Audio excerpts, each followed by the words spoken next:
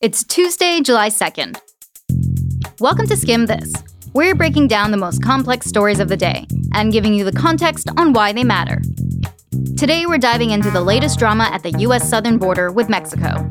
We'll connect the dots on what members of Congress are saying about conditions at migrant detention facilities and what's actually being done to fix things.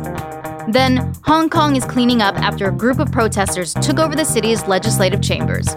We'll check in on the movement there and what to expect next. And finally, the U.S. took on England in the Women's World Cup semifinals. But in women's soccer, scoring goals is only half the battle. We're here to make your Tuesday smarter. Let's skim this.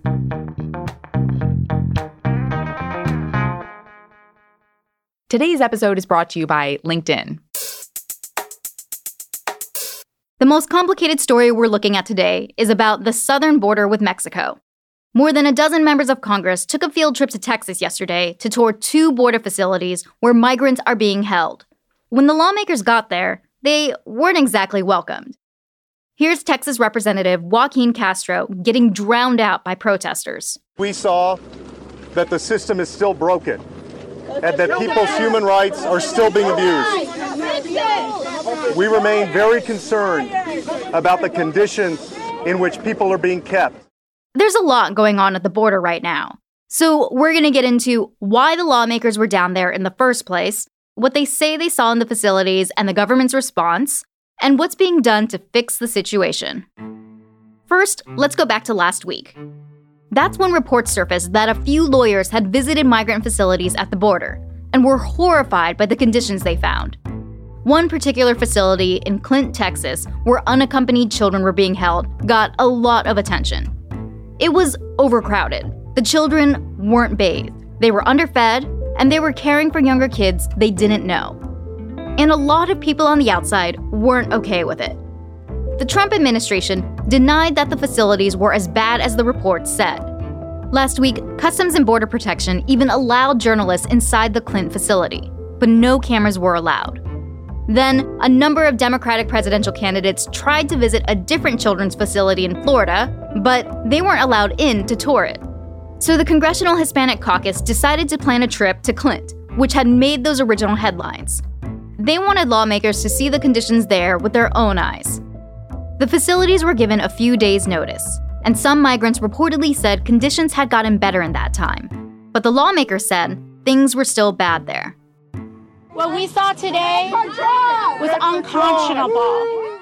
That was New York Representative Alexandria Ocasio-Cortez. She says she was able to speak to some of the women being held at the facility, and that one of them described psychological warfare within that facility. According to the lawmakers, women said they had to sleep in sleeping bags on concrete floor, and that they were held in rooms without running water and were told to drink out of the toilet. Customs and Border Protection officials have pushed back against some of these reports. The agency's Deputy Commissioner, Robert Perez, said on CNN this morning that they take allegations of misconduct really seriously and have investigated to be sure their facilities are meeting certain standards. I myself have visited many of these facilities where we're getting overly saturated and have been for the better part of over a year, and I'm very confident that we are meeting and, in fact, at most of the time, exceeding these standards. The lawmakers' visit to the border happened just a few days after Congress passed a $4.6 billion funding bill that's supposed to help government agencies cope with the surge of migrants at the border. Last night, President Trump signed and praised the bipartisan bill. This is a humane solution to a tremendous problem that's caused because we have bad immigration laws, and we can solve that problem very, very quickly if we could get together with the Democrats. The bill gives about $280 million to Immigration and Customs Enforcement, and more than $1 billion to Customs and Border Protection. Most of the Democrats who visited the facilities yesterday hadn't voted for the bill because they said it didn't have enough oversight and that it didn't include enough standards for how migrants should be treated at border facilities like the one in Clint, Texas. So what's the skim?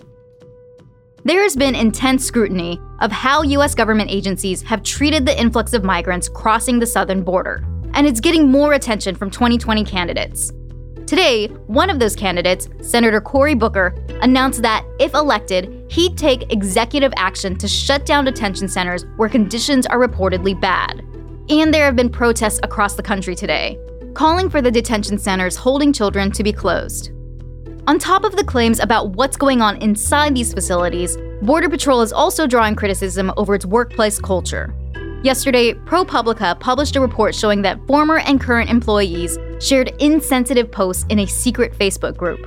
The posts made jokes about migrant deaths, Hispanic lawmakers, and more, including those who met with Border Patrol officials face-to-face during yesterday's tour.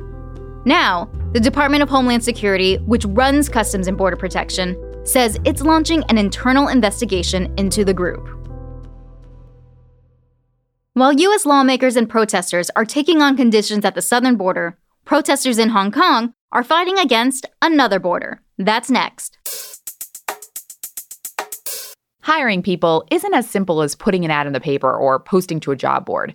That's where LinkedIn comes in. LinkedIn does the legwork to match you to the most qualified candidates, so you can focus on hiring the person who will transform your business.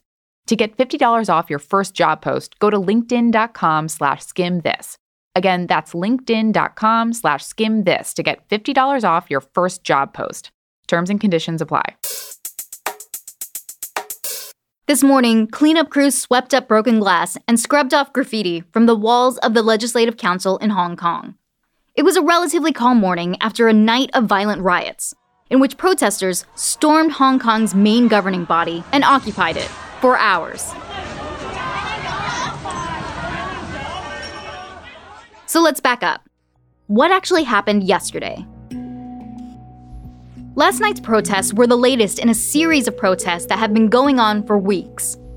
It all started with a bill that was proposed in the legislature that would allow Hong Kong to extradite people, meaning send them out of Hong Kong, if they are wanted for crimes in other places, like mainland China. Here's the thing. Technically, Hong Kong is a part of China, but that hasn't always been the case. It's a territory that was loaned to the UK for more than a century, and it was only returned to China in 1997.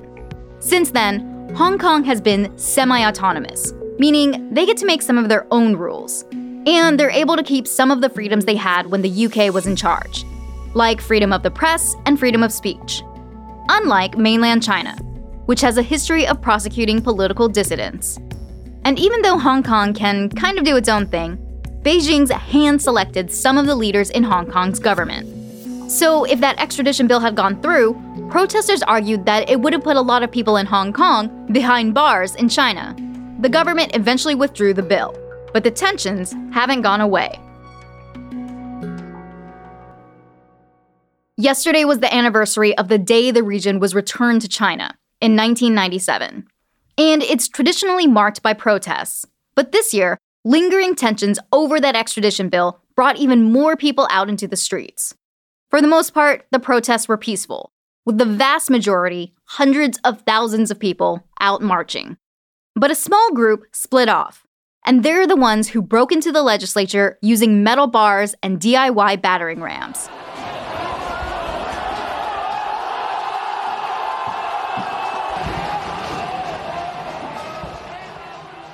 They smashed glass walls and spray-painted slogans in the legislature's inner chamber. And they draped Hong Kong's old flag, the one used when Hong Kong was under UK rule, across the main podium. Police used tear gas to break up the crowds. So, what does this tell us about the future of the movement? For weeks, demonstrators have been adamant about taking the high road. Even when police used rubber bullets and pepper spray, protesters have never verged on violence. Until now. This spat of violence represents a huge shift in the tone of these protests, and a really big challenge for a protest movement without any clear leadership. Up until this point, they've been coordinating on encrypted messaging apps to crowdsource their plans. But now, it's clear there's disagreement about what the next move is. Experts say the violence, even though it's being perpetrated by a smaller division of demonstrators, could make it harder to negotiate with the pro-China government, and that it might give Beijing an excuse to step in. Already, leadership in Hong Kong and Beijing are calling for arrests.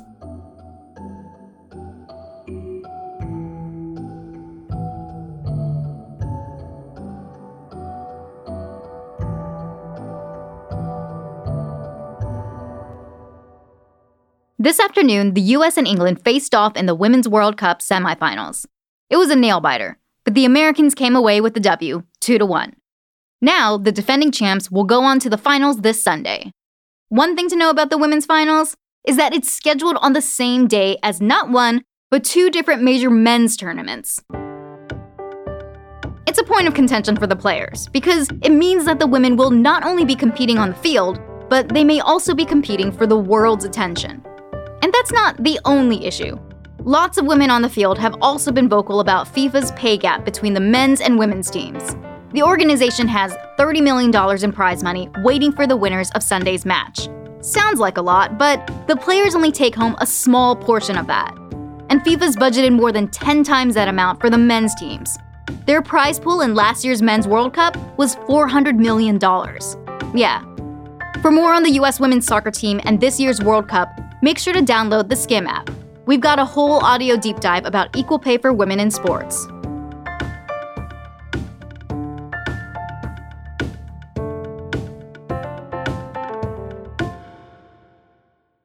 Before we go today, we've got a fun fact coming to you from the skies over South America.